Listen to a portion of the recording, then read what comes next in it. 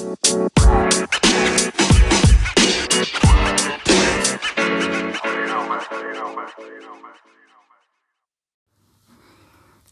Anthony Rice. This is the Rice Minute Podcast, Episode 3, and something that's been in the forefront of my thoughts lately is fear. Specifically since last Tuesday, when I scheduled oral surgery. I thought about this artificial barrier that we create ourselves that causes us to slow down productivity and not get things done, all because our thoughts get filled up with meaningless, frightful thoughts.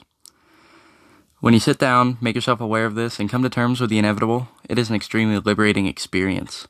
So if you have an upcoming test, unfinished homework, or a future medical treatment, take a second to put your situation into perspective and realize that when something is happening, no matter what, doing something towards it gets it done while thinking about it and worrying gets you to the same endpoint, but without the results or the clarity of mind.